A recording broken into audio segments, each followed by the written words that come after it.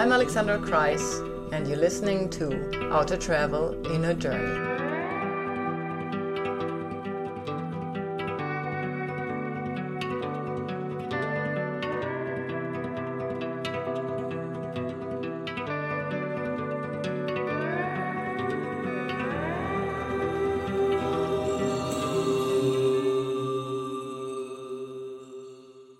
Hello, a very warm welcome to How to Travel and in a Journey. Today I'm back with Natasha Nandini. Hey, Natasha. Hi, Alex. Well, I know Natasha through her profession as an Indian classical music teacher. I studied with Natasha a little bit of raga singing, and we know each other through the yoga scene we both spend time in. And Natasha is currently living and teaching in London, but also online. And she does both teach yoga and teach singing. So that's for a little quick introduction so people know who is here with me.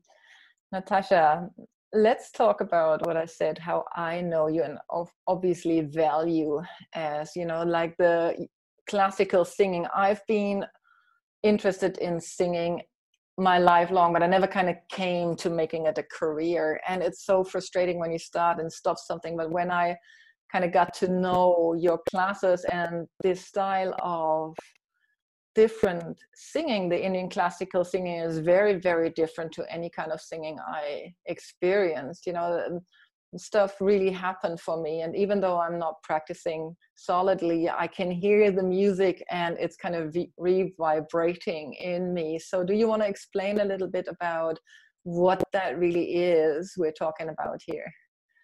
Well, I mean, I remember when I actually first came across the Indian classical singing, and the style that I practice most is Drupad. So Yes. It's the most ancient form, as you know. But when I was at SOAS, School of Oriental and African Studies, and they had this week-long workshop when Indian teachers had come over. And I used to smoke about 20 Marlboro Reds then. And I remember standing outside, and I was like quickly just dragging the last inhale before going in. And, so I remember going in, and then we sang like 2 hours in the morning, 2 hours in the afternoon. And that same first day, I went home, maybe an hour or so later, I had a cigarette, and it just tasted really disgusting. And I was like, this is weird. So I threw it away. Every day that happened, for 2 weeks, I lit a cigarette. It tasted disgusting, and I had to throw it away. So by the end of 2 weeks of doing that, I said, well, this is just ridiculous. So I stopped smoking. And I know that it has something to do with the way that the wind and the sound was passing through my body. Uh-huh. I mean, I'm sure it's got a lot to do with the astrological situation that was going on for me then, because it was the same year that I came across yoga. Yeah. So there was definitely some kind of shift happening. And I started both those practices at the same time. But so what I know now is that sound is vibration, but sound penetrates the tissues. Like if you remember the cymatics where you see how water or sand can move into geometrical patterns just from a vibration of sound. Yes. So, and in the same way, if you're creating a sound within the body, that it's going to push things through. That's the power of it.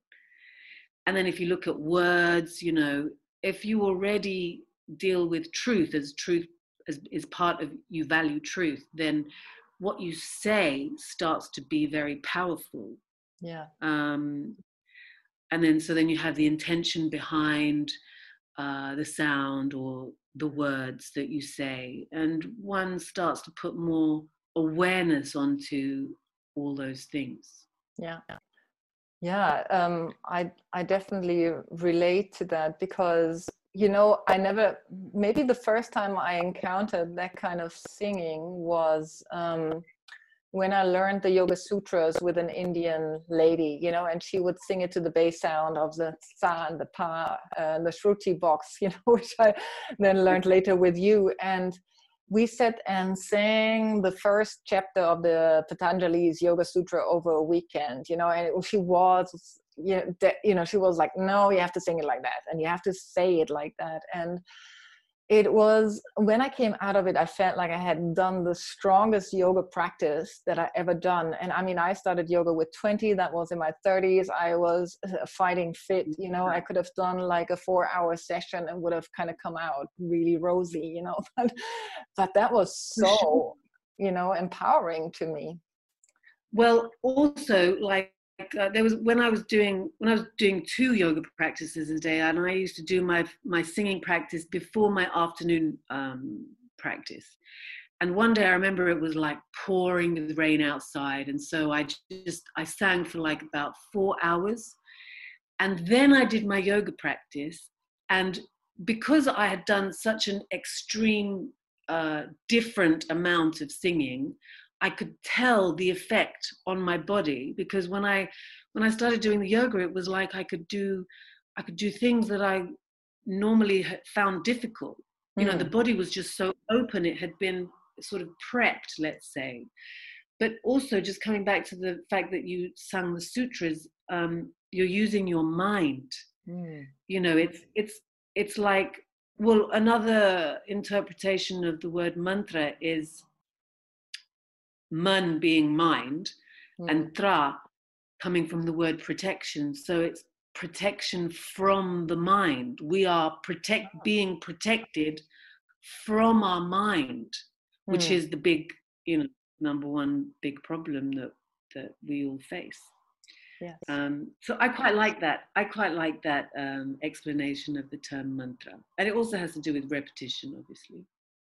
Yeah, and obviously there is a place for the mind, and that's why the mind is used, with mantra as well. That's what I felt like when you said, like, it's not only the protection from the mind, but to direct the mind. And that's very much what they say in the yoga practice, that you're trying to channel the mind to a one-point focus. And you certainly, or I certainly experienced that in the raga singing, but we still haven't really touched upon, can you give it a better description for somebody who never heard anything like it? Would you be able to describe it a little bit? Describe raga? Yeah. What does it sound like? What makes it different to any other form of singing, maybe? Okay, so a raga is the term given to a melodic structure, let's say. But in the West, when you look at a melodic structure, say you have a number of notes which make up a pattern, and some patterns will be happy, some will be sad, but in a raga, it's even more it has a deeper meaning, because every rag can be seen as an entity with characteristics, just like your girlfriend A does things differently to girlfriend B. And you go, oh, that's, if someone tells you a story about girlfriend B, you go, that is so what she would do. Yeah. And it's the same with the raga. Like, some are fast, some are slow, some are like majestic, and then they have to be done in this really, really kind of like royal movement, so then rhythms have to harmonize in the sense of be the same sort of flavor as the mood of the raga. Yes. You also have evening rags, which have that, especially those rags that are kind of let's say just at the sandhya, which is the time between afternoon just going into evening, that neither nor state. Yeah. That essence is kind of meant to be brought out just by the raga, or even the sun rising, and as it touches the horizon, the notes will reflect that event. Yeah. And that is a very beautiful description. And then, this story comes up in my mind where I was listening intently to the raga, and I was sharing an apartment with another yoga friend, and he was like, what cat or which cat is squeaking here? Screeching, to the unfamiliar voice when you come into the vivid part after the alap, which is kind of slow and tunes you in. But if you kind of happen to listening to a raga, it sounds very, very kind of off-putting to like a Western ear initially, unless you're familiar with the power and you can sit in it, and understand what you're listening to right there and then. That's true. And it also depends on the style that one has chosen, because Drupad is like, you're probably talking about Khayal, Yes. when they're going into the very fast part of the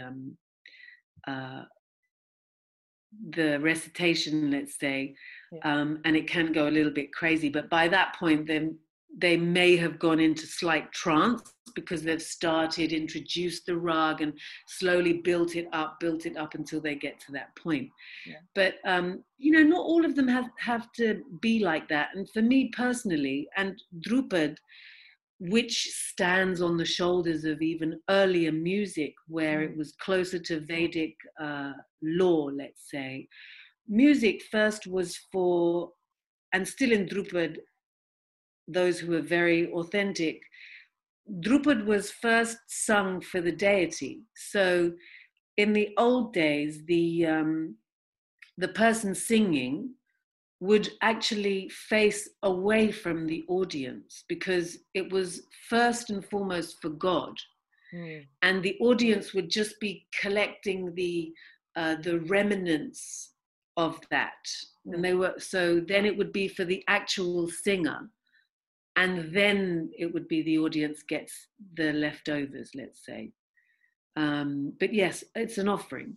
And so really it's not so much about how good a singer you are, because it's not about performance, but it's about how much can we let go of that individual identification of this and actually be able to merge using the sound, merge with the sound, which is bigger than us. That's and that's also, as you know, it's the same as the yoga. It's just a different bunch of tools to get you there. It is. So, and it's super powerful. As I said, you just need to spend a bit of time with it, and it can change your whole perspective, your whole body sensation, the way you relate to other people. Do you keep practicing both, and why are you practicing both, the physical and the singing? Yeah, that's a really good question for me at this time, because as I was just telling you before, that our lives are cyclic, and for me personally, I've just gone through an end of a cycle, and during that end cycle I couldn't sing. I just couldn't sing, and even listening to music, it was like I could, and for me that would have been the first time in, I can't remember when I didn't do a practice, and it went on for a good amount of time, and it's only now coming out the other side that I realized that when you're going through a death, you don't have the luxury of that extra level of attention that you can spend on enjoying the celestial sounds, because you're in the pit of the underworld. Do you see what I mean? And so it's only now that I've come out of that I can see, just spontaneously and by itself, I'm now back into wanting to listen and enjoying and wanting to sing. And it's like I guess it was like an honoring of the death process, which I think is not a bad thing. So, but I do practice because it makes me it gives me a protection from the outside world. So not that I want to be removed from it, but I don't want to jump onto everything that's thrown in my face. So I can stay in my center and see all those things that are going on, but not actually get pulled by them, which is very much what pranayama does. And it's like pranayama in a way. You can use it as a pranayama. Yeah, but the question was, you know, like, why would you, are you doing still a yoga practice a daily? You know, if you could, would you do still yoga, both? I am doing it. I haven't stopped the yoga practice, but I while I was going through that phase, I stopped the singing practice, and now it's coming back. But that's the reason why I do both. Well, A, for the enjoyment of it, and for me, nad is like, if you look at the tantric view of what nad is, it's another expression of the absolute. So it's a form of merging with that. That's why I practice it. It as in the singing. The singing. Okay, good. Yeah, because and the yoga, pranayama. Yes. Yeah. But those are my choices. I mean, it's not that that's the only way, and there is never only one way, as you know.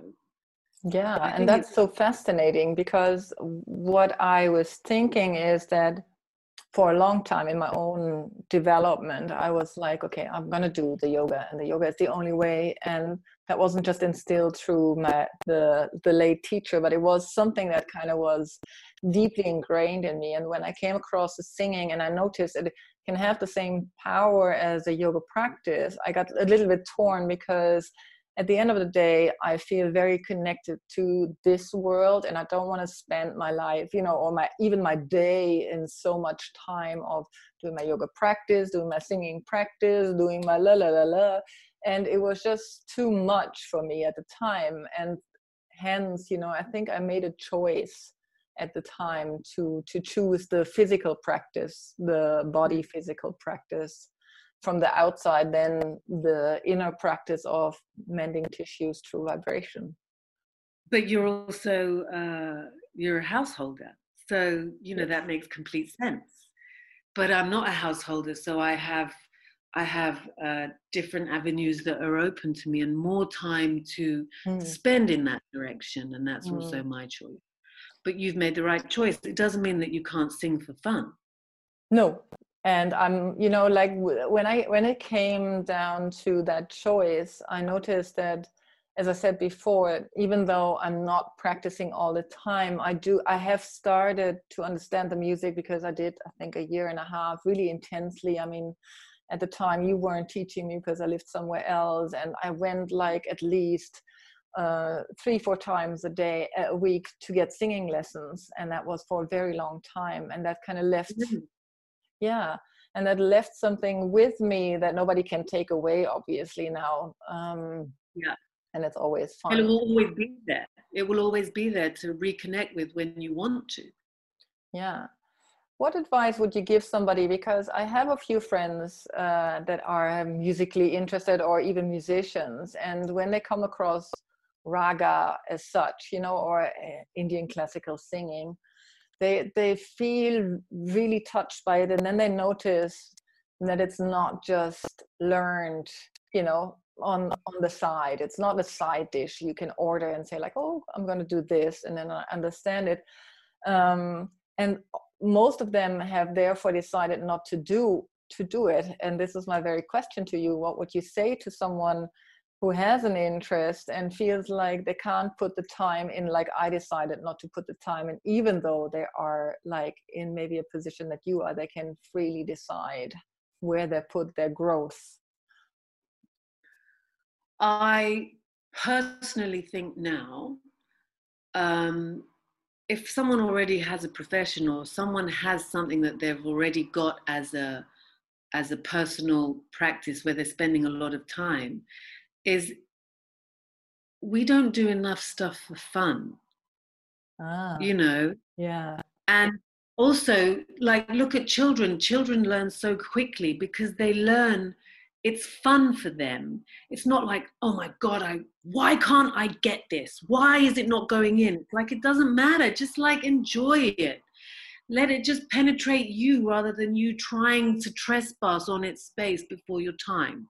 Yes. You know, and that's really, it's a process of getting to know ourselves and doing the things that make us feel good. I love it. I have such a good sequence of, shows right now. The one person telling me she's calling herself the pleasure priestess.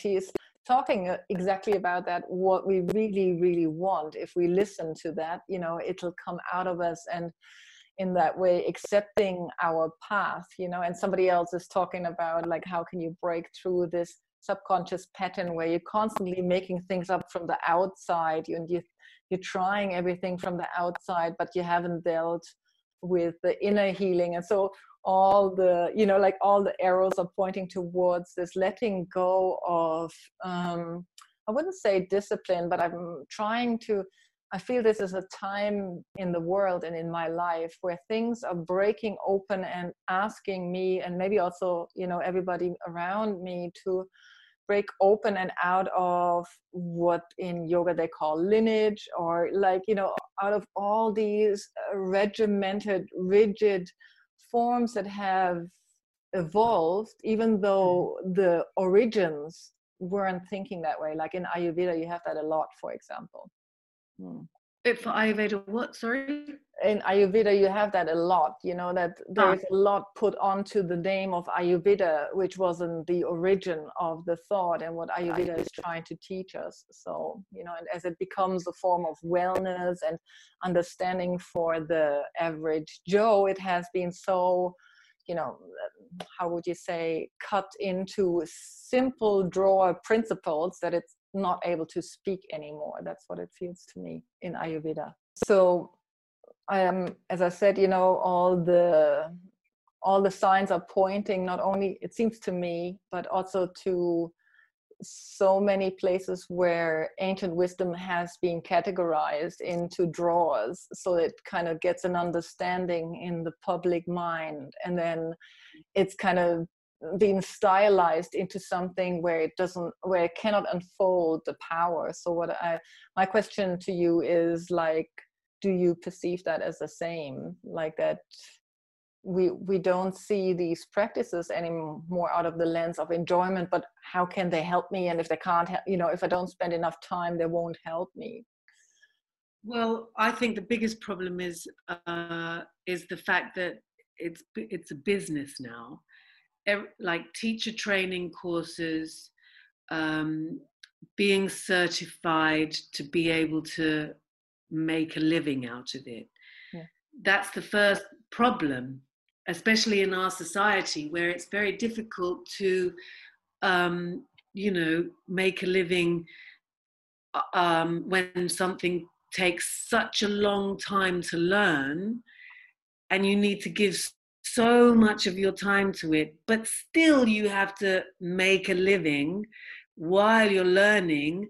Yeah. And then you have to make a living from what you've learned. Yeah. And so that puts a lot of pressure on many of us. And because of that, and because there's a lot of money in that, some people have perhaps used that as a moneymaker. Yeah. It reminds me a little bit like, that Uncle Sam, we want you, and that's what I feel. Do you want to be a yoga teacher? You should be a yoga teacher. It's like, well, I think that has perhaps created the way that we see the science, which all these that we're talking about, Ayurveda, yoga, and also the Indian classical music, they're all sciences. Yeah. And they were learnt over such a long period of time. And the point of living with the guru was because it wasn't in a class format that you learnt how to do this, this, and this. Yes, you'd have people coming to the house to be cured, and the student would learn through every single patient or person that came to be helped. They learnt through those case studies over years and years and years when to practice, when to give this, when not to do this. But, you know, here you go to a class and the class is orchestrated in a certain fashion because of things that come up in that class. And that's all written down and taken as gospel. But it only really made sense for that particular situation. Yeah. So, you know that that's how it is, and those are the situations. Yeah, we're a little bit, I know sounds like a dead end road now, this conversation, you know, because you feel like you're stuck between how do you say that, stuck between a stone and a hard place or something like that. But you're not. I think it's the credibility that we're trying to regain. Like you wouldn't ask any, you know, it's almost like you wouldn't ask any doctor not to get the money's worth, you know, and so that people who are really truly studying science should see themselves as, you know, as creditable and valuable to this path, and kind of be aware of where they have to be with that in a way. I know money is like a hard thing to talk about in this context, because at the time when science was given or when healings were given, they were given for free or against donation. But as we're talking about the Western world, I feel like so many teachers and so many people who do what they do, they try to get by with donation, and then very few people have ethics around donations and, you know, like worthy donations. And then you'll have to go back and maybe tell your own teacher friend, you know, like, why are you charging so little? You know, why do you allow somebody in the name of yoga school or whatever, allow them to give you very little money for your craft, you know, so that you can just have fun teaching because you learned it on the side and you have another job? It's somehow, it's a difficult, I know what you're saying. conversation. I think the point that I was making was that the time when these sciences were studied, also the way of living was different. You would have a village, you would have maybe one practitioner, and all the villagers would go to that one practitioner. Yeah. It's a completely different setup now to then, because we're in a completely different world. Yeah. So I'm not somebody who'd be able to, you know, delineate all the differences, but it's pretty obvious that we need to come up with a new system around it. Yeah. The practices that were held then, like, we know that we're in the age of the death of the guru. It's quite obvious. That's the situation. And, you know, if we look at it also from a Kali Yuga point of view, it's kind of going in that way. Everything is going in that way. If we look at the world, it seems to be going in that way, and that's okay. That's just the down cycle of on a global level. Yeah. Who knows how many thousands of years that down cycle will take. We probably won't be here to witness it, Natasha. No, Sorry? you know, we probably won't be here to witness it in this form, Natasha. You and I. Yeah. Is there something you want to like give as an advice to the listener, you know, like when they want to get in touch and get to know that method of raga singing? Where can maybe they find somebody good? Where can they find you? How should they start? Is there something you want to?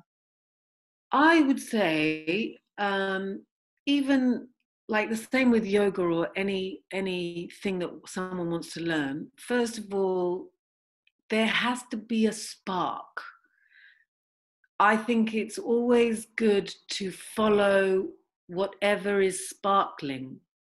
So if someone doesn't have an agenda and doesn't go, well, you know, I want to learn that, I want to learn that, I want to learn that, and they're in this world or this space.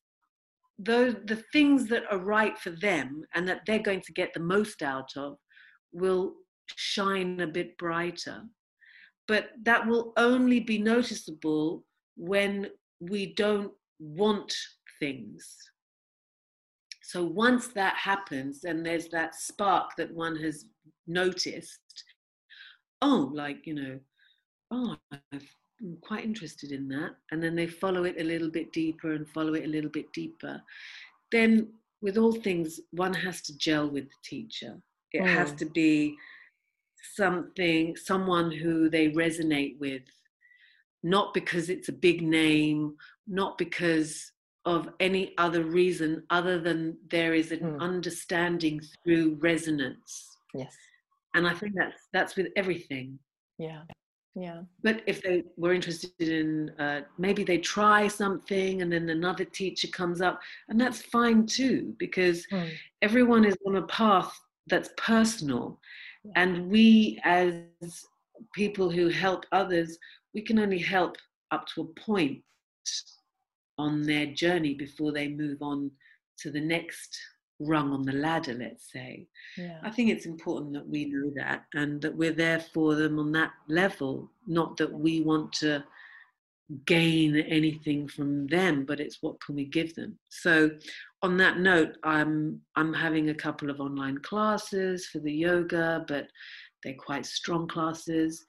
The singing, I'm going to be giving one thing, just like a very, like, nothing serious, let's say, but just a way to connect to the sound, or even find the sound, and then find it within oneself, because then it's the blossoming of that's what one wants to learn how to do. Okay. And the most important thing is to just do as much as one can without feeling obligated to do more. Because less is more. Yeah.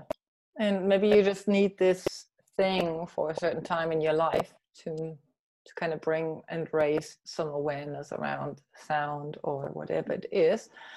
So yes, if you'd like to get to know more details about Natasha's classes, her website is attached below the show notes, and you'll find the courses and the online singing possibilities with her on her website. Is that right, Natasha? Yeah, it'll all be there under the calendar or events page or something.